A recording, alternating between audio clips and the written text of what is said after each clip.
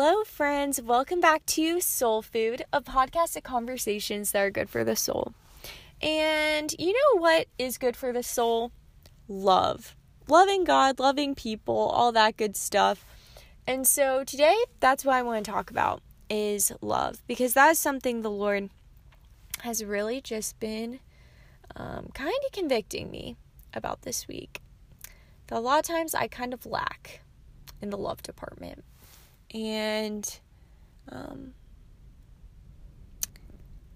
think if I lack in that department, then I'm lacking in all others, basically. So, Lord help me. But I'm so glad you're here. Thank you so much for listening. And I pray that the Lord would speak to you and continue to reveal himself to you and freedom to you. All right. Let's do this.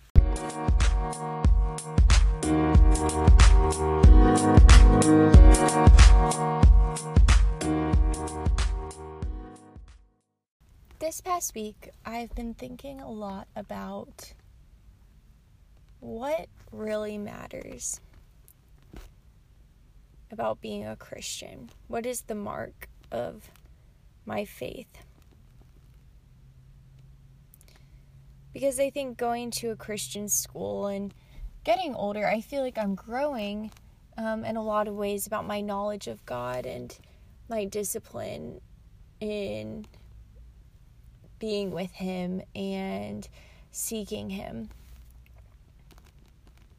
But I don't know if you ever have these moments where you are 1 minute spending time with the Lord, reading your Bible in the presence of God,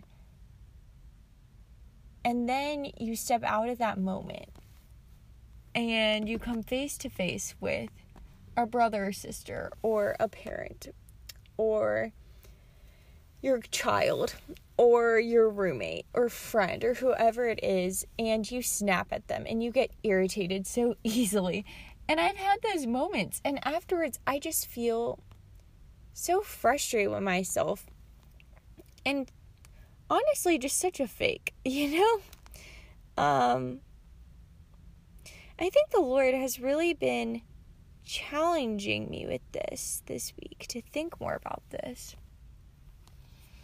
And it brought me to 1 Corinthians 13, which I'm sure you've heard before, but I want to read it to you, and I hope you just listen to it.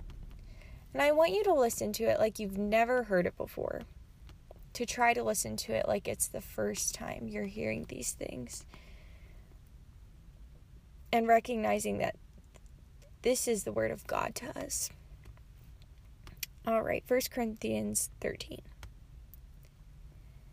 If I speak in the tongues of men and of angels, but have not love, I am a noisy gong or clanging cymbal. And if I have prophetic powers, and understand all mysteries and all knowledge, and if I have all faith so as to remove mountains, but have not love, I am nothing. If I give away all that I have, and if I deliver up my body to be burned, but have not love, I gain nothing. Love is patient and kind. Love does not envy or boast. It is not arrogant or rude. It does not insist on its own way. It is not irritable or resentful. It does not rejoice at wrongdoing, but rejoices with the truth. Love bears all things, believes all things, hopes all things, endures all things. Love never ends. As for prophecies, they will pass away. As for tongues, they will cease. As for knowledge, it will pass away. For we know in part and we prophesy in part, but when the perfect comes, the partial will pass away. When I was a child, I spoke like a child. I thought like a child. I reasoned like a child. When I became a man, I gave up childish ways. For now we see in a mirror dimly, but then face to face. Now I know in part, then I shall know fully, even as I have been fully known. So now faith, hope, and love abide, these three, but the greatest of these is love. This past week was MLK Day, and on Monday I took some time to listen to one of Martin Luther King Jr.'s sermons titled Paul's Letter to American Christians. And in it he says this: "He who loves is a participant in the being of God. He who hates does not know God."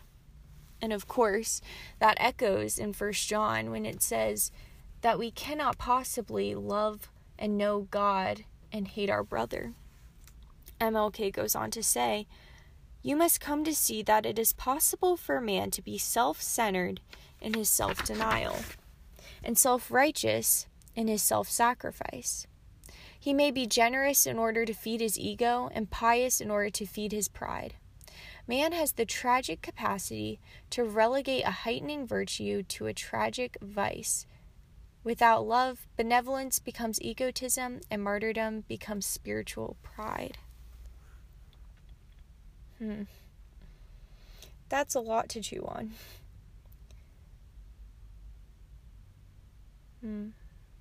Are we being self-righteous in our self-sacrifice? Are we generous to feed our egos? Are we pious to feed our pride?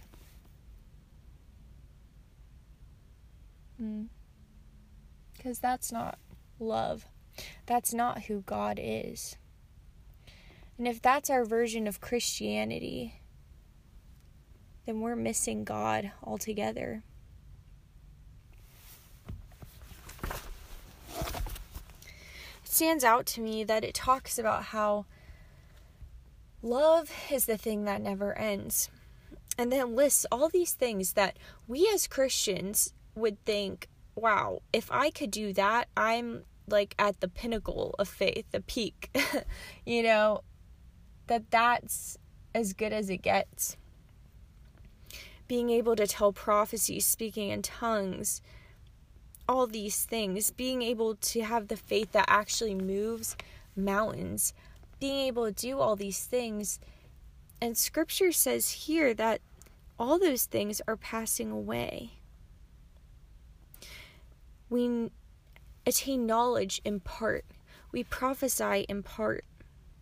But when Christ comes back, those things that were partial will pass away to what is everlasting. It strikes me then that having faith to move mountains, the signs and wonders of tongues and prophecy and gaining knowledge and all of those things, they all have to do with kind of being a bridge between us and God in a way. A bridge between the holiness of God and the unholy of man. And it's beautiful to see how the Lord, who is perfect, takes up residence and shows signs and wonders in us who are imperfect. And yet Scripture here says that even that is not knowing him fully, that is just partial glimpses of God. Those things serve as signs and wonders to us, glimpses of the future of Christ's return.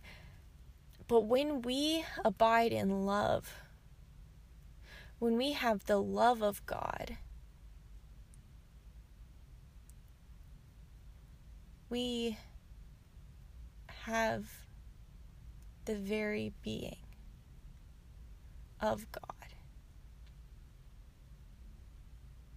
Love isn't a sign or a wonder of the presence of God, because God is love. It is what is everlasting. And just like Scripture says, and we as Christians profess, this world and all that is in it is passing away. The world and its desires is passing away. But God and the things of God, that is what abides forever, God.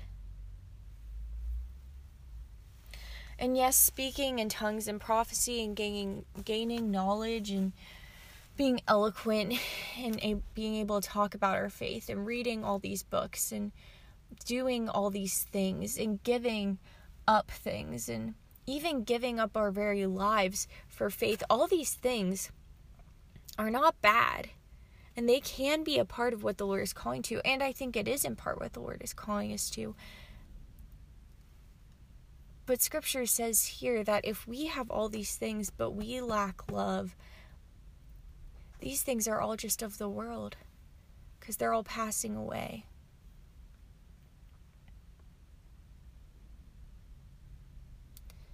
And so, friends, the thing I'm really wrestling with is, can I say I really met with God and know God? And then right after, have an irritable moment with my sister for asking me a question that wasn't, you know what I mean? Like, how can we say we are meeting with and knowing and abiding in God and then be impatient? And these things just don't line up. And I think what the Lord is showing me is that first and foremost, that there is grace. That we are at peace with God. And so though I fall short, that doesn't make my encounter with the being and presence of God less real. It doesn't invalidate it as not having happened, or as God not actually showing up just because I'm not practicing love perfectly. But I think it should challenge us and cause us to put into question if our relationship with God is centered around the person of God who is love, or centered around ourselves and our self-righteousness that longs for all of these outward signs, and yet we can lack something that's so foundational, so basic, and yet so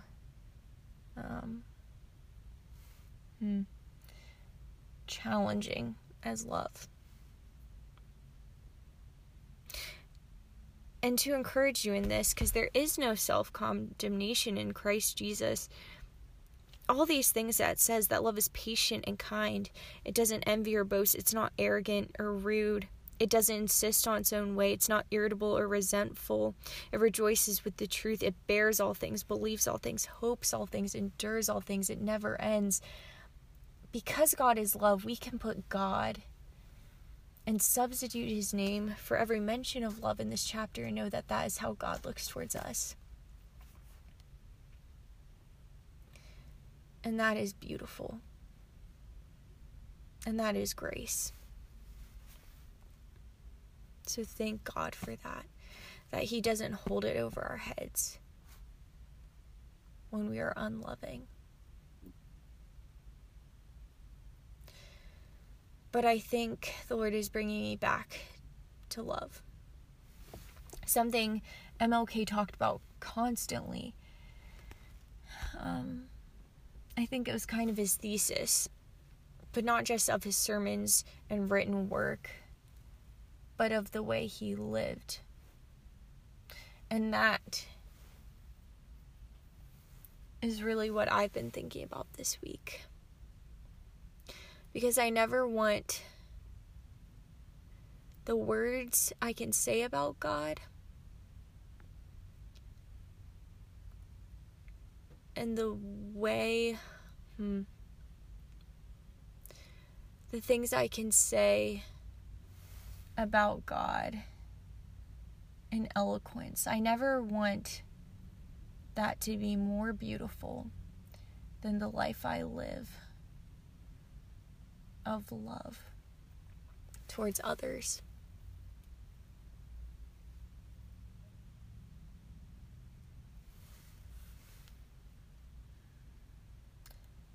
So God, help me to know you, because you are love. Help us to know you. Help us to know love.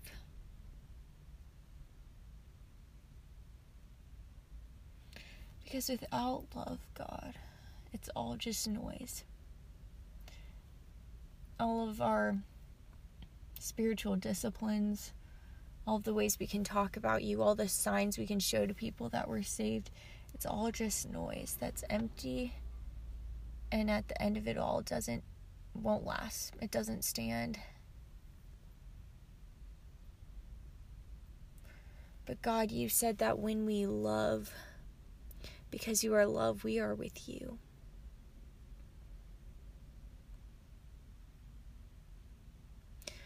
So, Lord, I pray for all those who feel distant from you,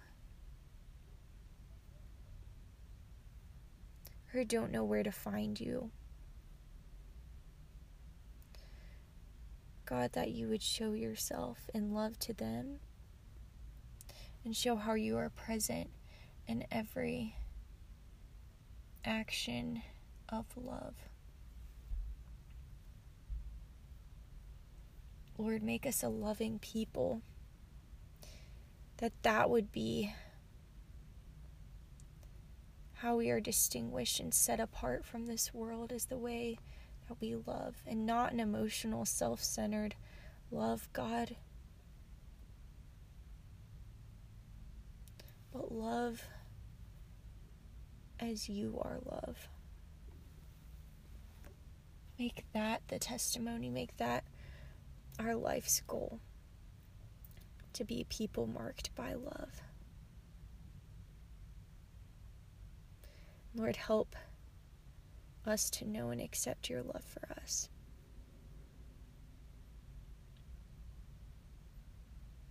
Lord, I love you. I'm sorry for when I fall short of loving you rightly and loving others rightly. Lord, I need you to change me. Change us, God. Draw us nearer to you. Help us not strive to be more loving by our own willpower and by our own self-righteousness and good intentions, God, but make us a people where our identity is love, that you would change the core of us, God, not just outward signs. Lord, change the very nature of us to be a people of love. In Jesus' name, amen.